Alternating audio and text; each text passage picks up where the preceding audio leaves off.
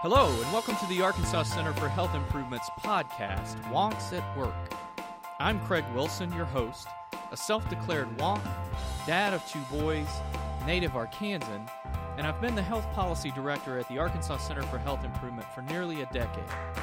On this show, we aim to demystify, boil down, and unwonk, if you will, complex topics so that you can understand how the healthcare system is working or not working for you.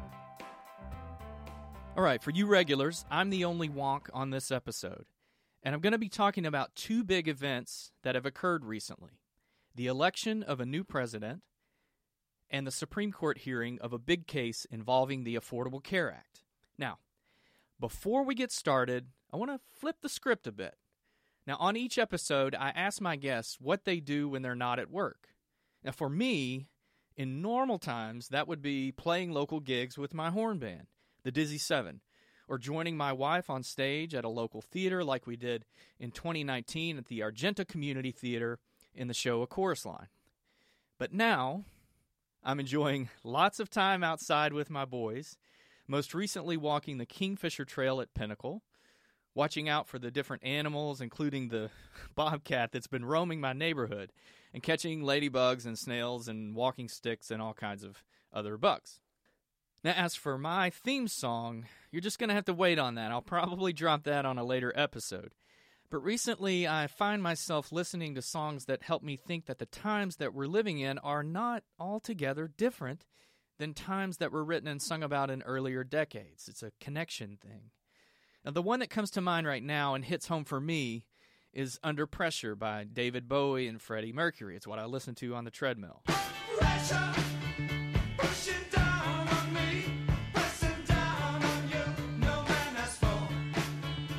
It's a song that challenges us to cue the sappy, give love one more chance. It says, love dares you to care for the people on the edge of the night. Now, I think that's a message we can all get behind right now. Plus, it's sung by two of the most soaring voices ever recorded. Now, let's get to work. On Tuesday, November 3rd, Americans went to the polls in waves we haven't seen in a long time and elected a new president, but a known face in D.C. and the White House, Joe Biden. 2 Senate seats in Georgia are still up for grabs pending runoffs, and if the Democrats win these 2 seats, it could swing the balance of power drastically.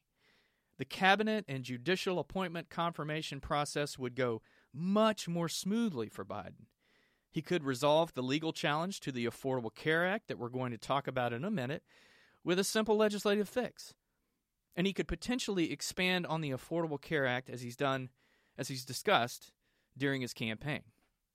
But let's just assume that Biden doesn't have majority control in the Senate, which is a little bit more likely. What are the 3 big things he might do in the healthcare space? It's what all of us wonks think about, right? Now, for the health insurance marketplaces, which were created by the Affordable Care Act and are where 50 to 60,000 Arkansans access subsidies to help them purchase insurance, Biden could extend open enrollment back to 90 days instead of the current limited 45-day open enrollment period. In terms of the types of plans available on the marketplace, it's likely that a Biden administration will roll back Trump administration regulations on non-Affordable Care Act plans, those short-term, limited duration, and association health plans that have the potential to destabilize the market. And there's also been concerns raised about deceptive marketing practices associated with these skimpy coverage plans and denial of claims under pre-existing condition exclusions.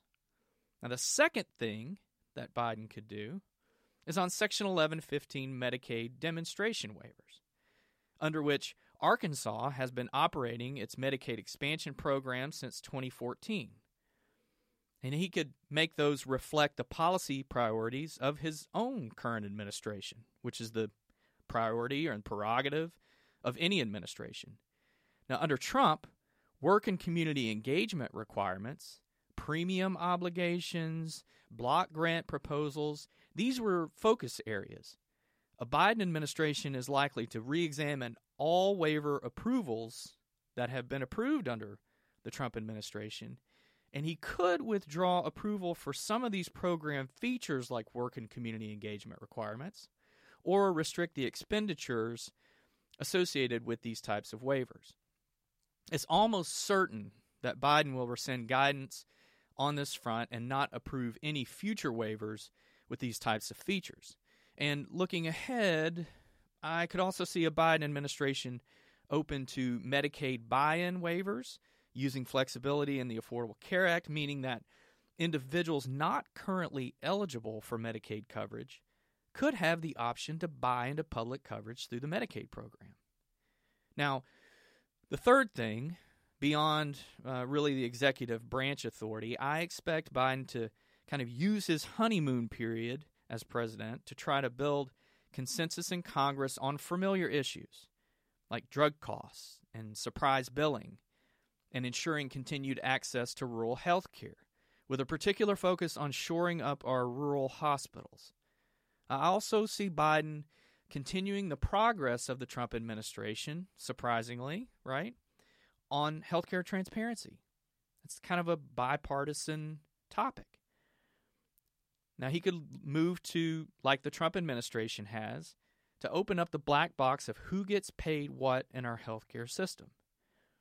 And then, of course, the elephant in the room will be how he addresses the COVID-19 pandemic. Now, he's already got his task force together, so we're going to have to see how that plays out when he takes office. Now, turning to the Supreme Court. You know I'm an attorney, so this gets me amped up. On Tuesday, November the 10th, the justices held 2 hours, yes, 2 hours, of oral arguments on yet another case challenging the constitutionality of the Affordable Care Act, and the name of the case was California v. Texas. And yes, I did listen, and I live tweeted throughout the whole oral argument, because for a healthcare lawyer, these are like the Super Bowl, right? So let me give you a little background on the case. If you recall, in a previous case in 2012, the National Federation of Independent Business versus Sebelius, the Supreme Court upheld the constitutionality of the individual mandate that required people to purchase insurance or pay a penalty. Now, Chief Justice Roberts wrote the majority opinion for that case. And he said that the mandate was constitutional because it was a tax, and taxing is within the power of Congress. Well, in 2017, Congress zeroed out the penalty. It was about $700, but they zeroed it out. But they left the language in the law that still required people to buy insurance coverage. So this meant that there was a mandate, but no way for the government to enforce it. So this raises a question as to whether the mandate was constitutional because the authority that made it constitutional, according to Chief Justice Roberts and the rest of the court, was Congress's taxing authority. And if there's no longer a tax, how can it be constitutional? Now, that was the same thought of about 20 state attorneys general, including Arkansas's own attorney general, and a couple of plaintiffs who said, you know, I know that they can't enforce it, but there's a law on the books, and I nonetheless feel compelled to comply with the law and buy insurance, even though I can't be penalized. Now, the broader goal of the lawsuit on behalf of the state attorneys general was to really strike down the entire Affordable Care Act, because they said Congress did not include a severability clause. Now, this is a provision that would say if some part of this law is overturned by a court, then we want the remainder of it to remain intact. But there was no severability clause in the law. So the theory was that if the individual mandate was unconstitutional, then guess what? The remainder of the law has got to go. After all, That was the claim of those who defended the law in 2012 in court, that the individual mandate was the linchpin of the law, that it was inextricably intertwined with the rest of the law. And if it goes, well, the rest of the law would crush insurance markets under its own weight. And by the way, there are some legislative findings in the Affordable Care Act that say the very same thing. Well, what we know is that when Congress zeroed out the penalty in 2017, the parade of horribles that were the subject of much gnashing of teeth did not actually happen. The markets did not fail. In fact, insurance enrollment has not dramatically declined, and markets have remained surprisingly stable since then. So that gets us to the lawsuit that was before the court in California v. Texas. Now, the individual plaintiffs and the state attorneys general filed their case in a Texas federal district court. Now, mind you, this is a suit in which the Trump administration, in a very unprecedented move, said, we're not going to defend the law. So several states, including California, that's how California got into the case, had to intervene to actually defend the Affordable Care Act.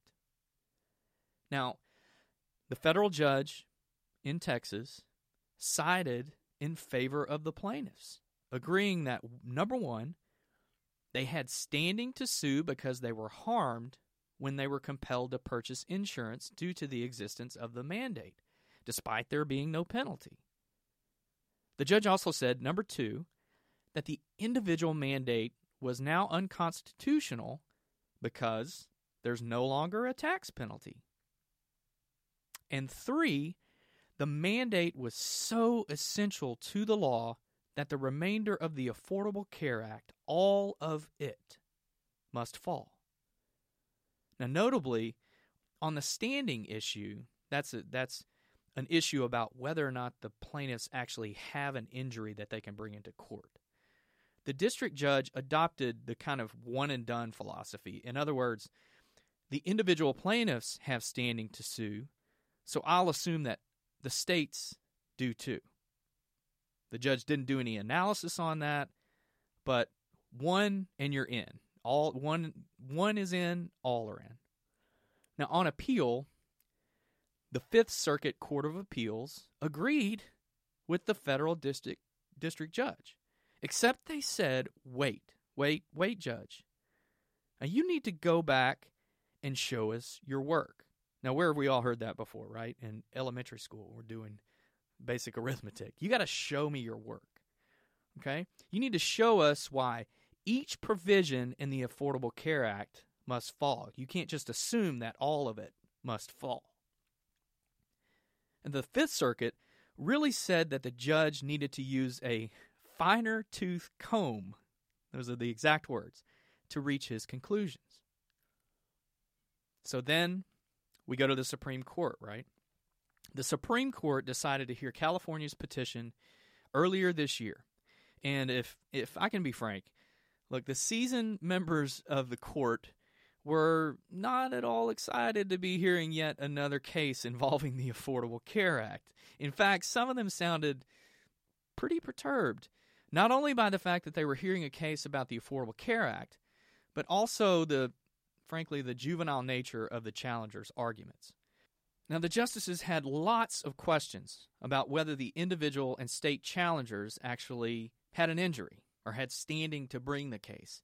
They were doubtful of the individual plaintiffs' arguments that they decided to purchase insurance and were harmed by doing so, when they actually had an option not to do so and wouldn't even be penalized if they didn't purchase. Now, the state challengers, the attorneys general, argued that they were harmed because some people might not know that there was a penalty. And, well, let's just face it, there was still a command in the law for people to get coverage. And they said that as a result, more people enrolled in Medicaid, causing higher state expenditures. They actually argued, as some of my colleagues have said, that Medicaid was a harm. Increased enrollment in Medicaid was a harm. But the justices were actually open to this argument. However, they were concerned that it could lead to future lawsuits based on plaintiffs, quote, roaming around in laws trying to find something that they were harmed by. Now, if the justices don't throw out the case based on standing and reach the second question of the mandate's constitutionality, I do think that they will find it unconstitutional. And the only potential for the opposite result is if 5 justices out of the 9 decide to use a statutory construction rule to decide what Congress did by removing the penalty in 2017 was change a command to buy insurance, a, quote, shall in the law versus a should. But they would say if they change the command from a shall to a should, then that is a saving construction. That is saving the provision from being unconstitutional. And the challengers' arguments evaporate. Now, I think it's doubtful that the court takes this route, so you get to severability. And I think there's strong precedent and a clear sentiment among the justices to decide that even if the mandate is unconstitutional, then the remainder of the law can and should stand. Chief Justice Roberts and Justice Kavanaugh, on at least 3 occasions, asked the challengers why the court should diverge from long-held precedent and strike down the remainder of the law. He said, I quote, I tend to agree with you that it's a very straightforward case for severability. He later said that it does seem fairly clear that the proper remedy is to sever the rest of the law and let it stand. Now, we won't have a decision from the court until at the earliest April and maybe as late as June of next year. I'm going to say that I think the Affordable Care Act will remain the law of the land after the decision. But in the meantime, states like Arkansas are having to make difficult decisions before the end of April about the reauthorization of legislation for Medicaid expansion, which is a major component of the Affordable Care Act. Now, a wait-and-see approach on a Supreme Court decision might not be the best strategy for legislators, given all the work involved in working with a new Biden administration on waiver renewal and the weight of coverage for more than 300,000 Arkansans hanging in the balance. One thing is sure, when we do have a court decision, you can be sure I will break it down here on this podcast. Thank you for listening to Wonks at Work. You can listen to our bi-weekly podcast on our website, achi.net. A special thanks to the Bobby L. Roberts Library of Arkansas History and Art, which is a part of the Central Arkansas Library System, for allowing us to use their studio to record our podcast.